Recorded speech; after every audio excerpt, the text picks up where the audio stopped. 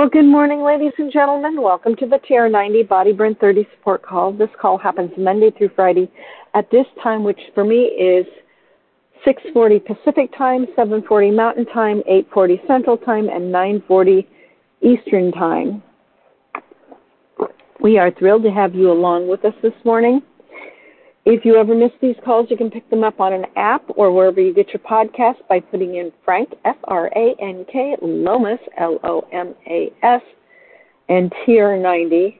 The first one is actually SoundCloud. So if you put in SoundCloud, Frank Lomas, and either TR90 or Frank Lomas and Solutions, the digit 4, anti-aging, they could well pop up wherever you get your podcast through.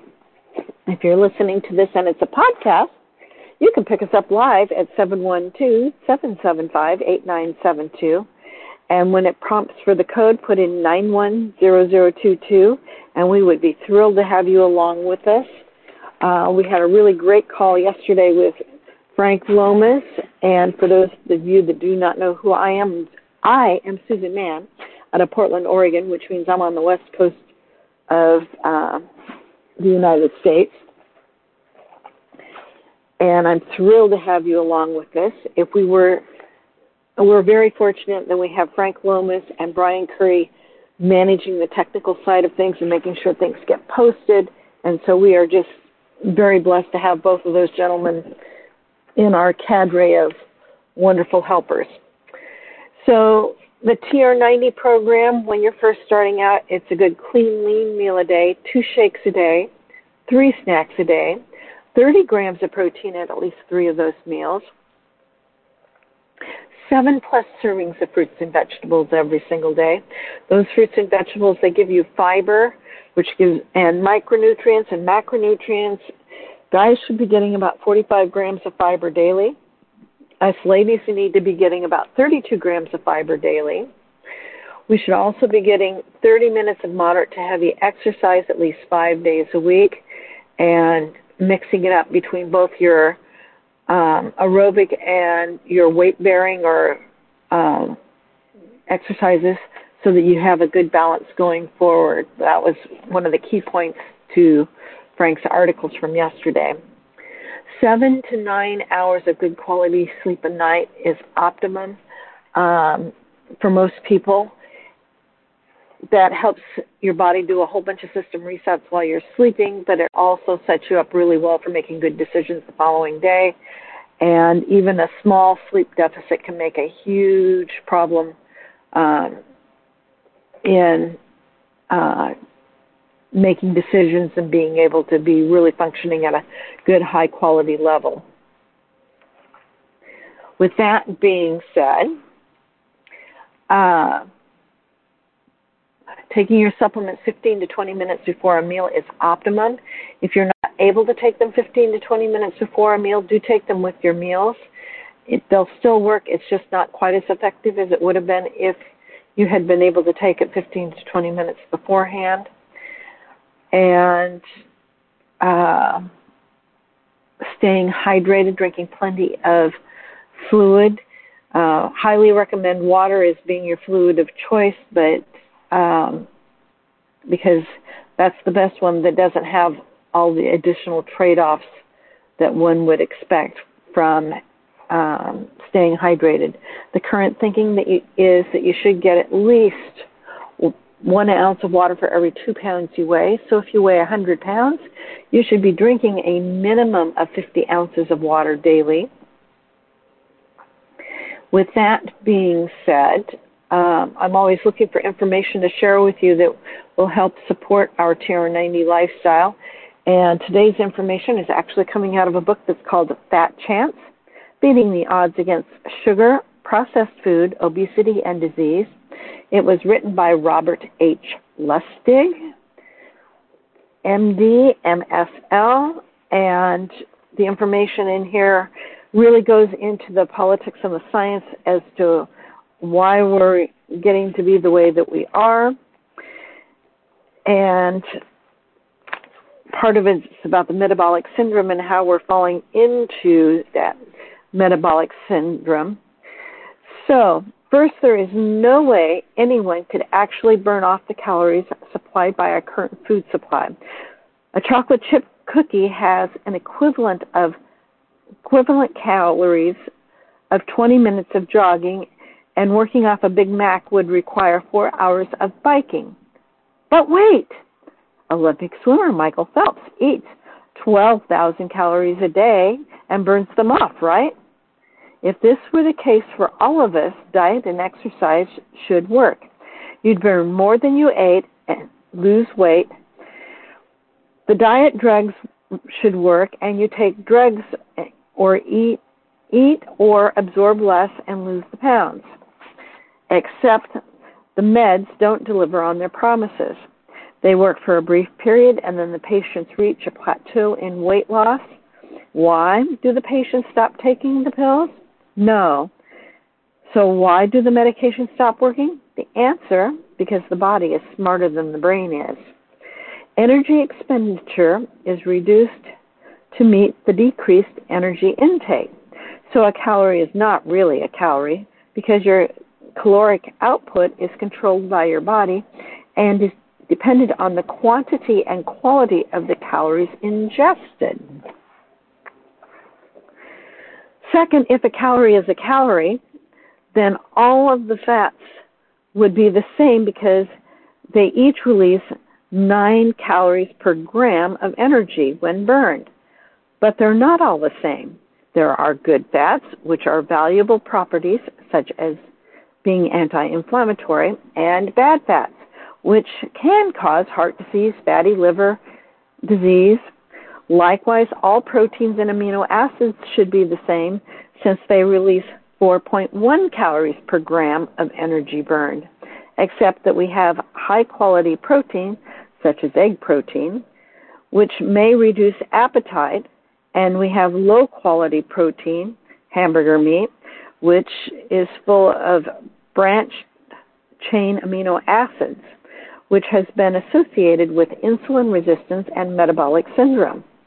Finally, all carbohydrates should be the same since they also release 4.1 calories per gram of energy when burned, but they are not.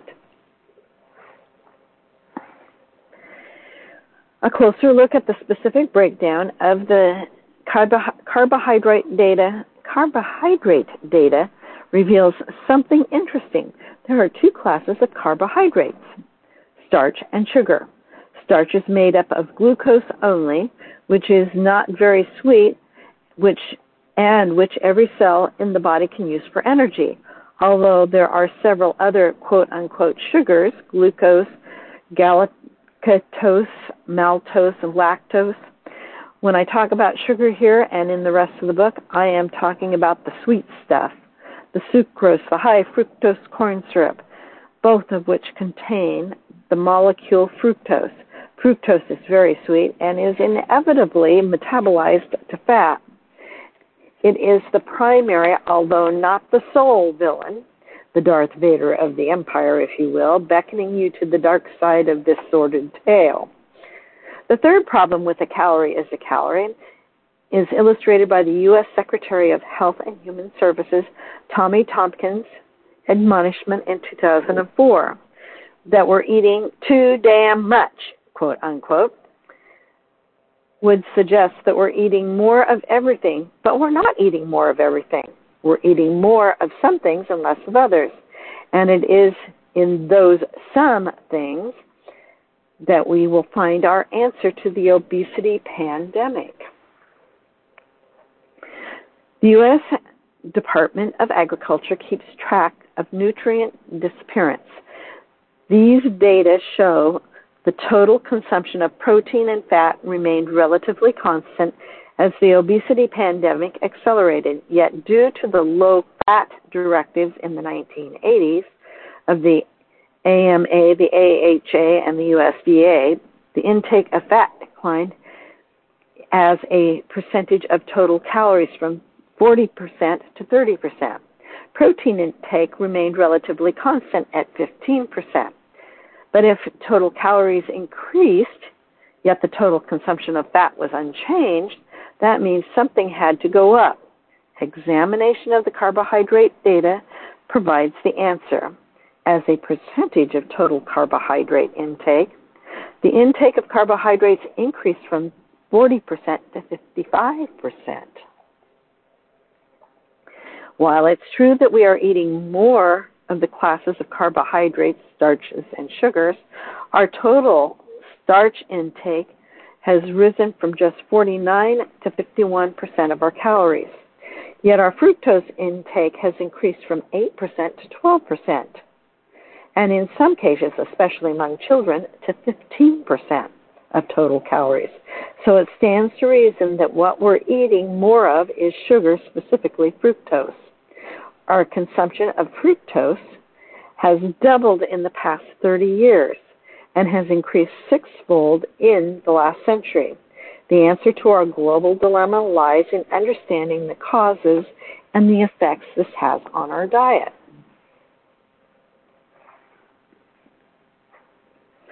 There's one lesson to conclude from these contradictions to the current dogma. A calorie is not a calorie. Rather, perhaps the dogma should be restated as thus: a calorie burned is a calorie burned, but a calorie eaten is not a calorie eaten. And therein lies the key to understanding the obesity pandemic. The quality of what we eat determines the quantity. It also determines our desire to burn it, and the personal responsibility, just another urban myth to be busted by real science.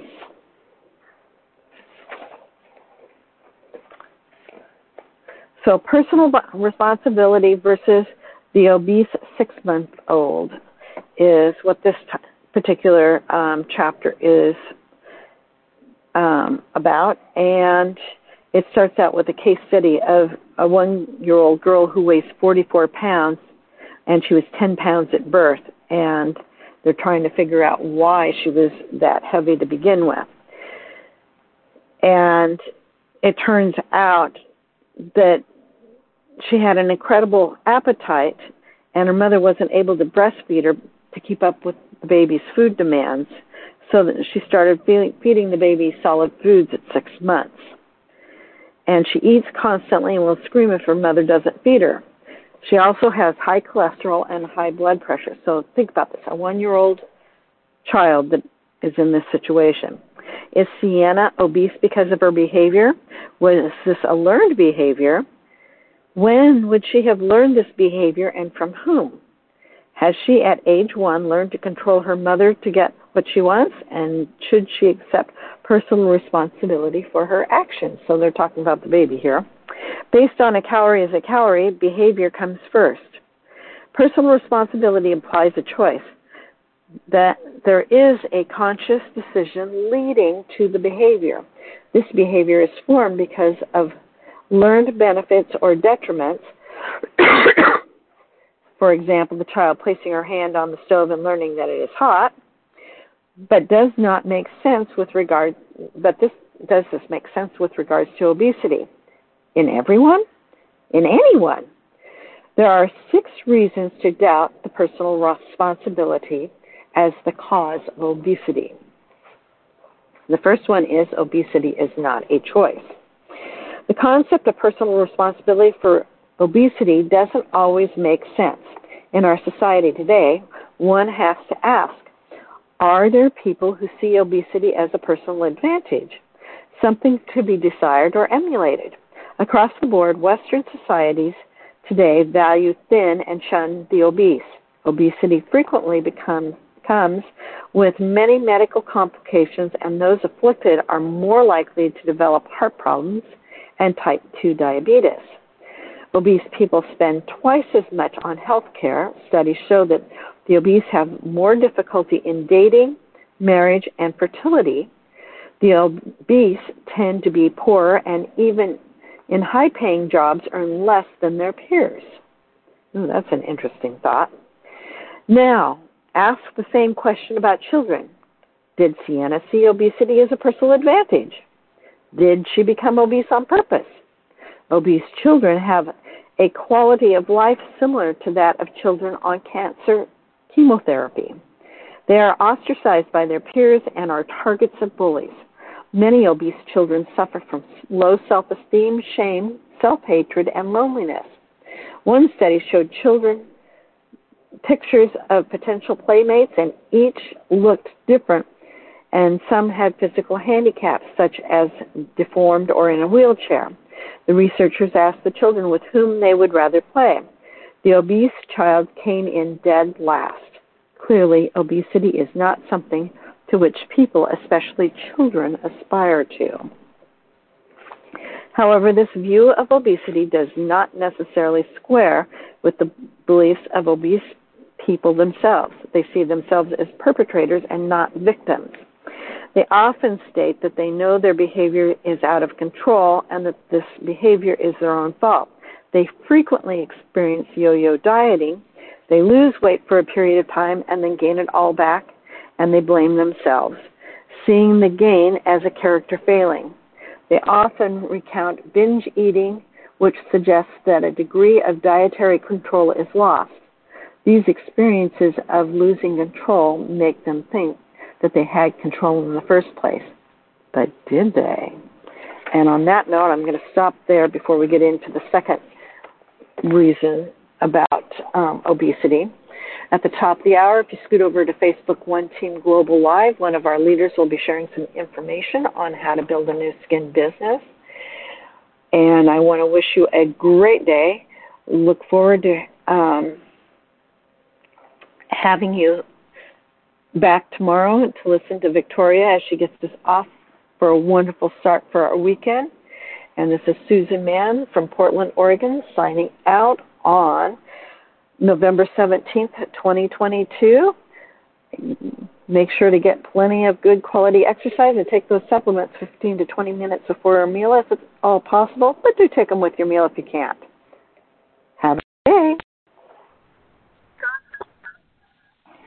So there we have it, my friends, why we should be making sure that we're getting what we need.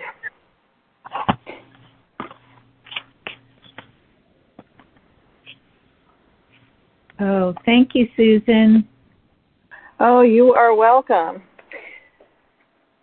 You are most welcome. I'm kind of excited to get into the next part of this probably on Monday. So we'll find out why it's really not a choice. Those calories, they trick us every single time. Yeah, interesting. Yes. Well, and it's actually the science that's behind it. When you get to realizing it's the chemicals that are in some of that stuff, it's not good for us. That's a huge part of it. Well, I am going to scoot off to be the librarian today for a school. Hope you guys have a great day. And with that, we'll be back here for Miss Victoria and her wonderful meditation. Okay, I hope so. We'll see you. Okay. See you tomorrow. Okay, bye-bye.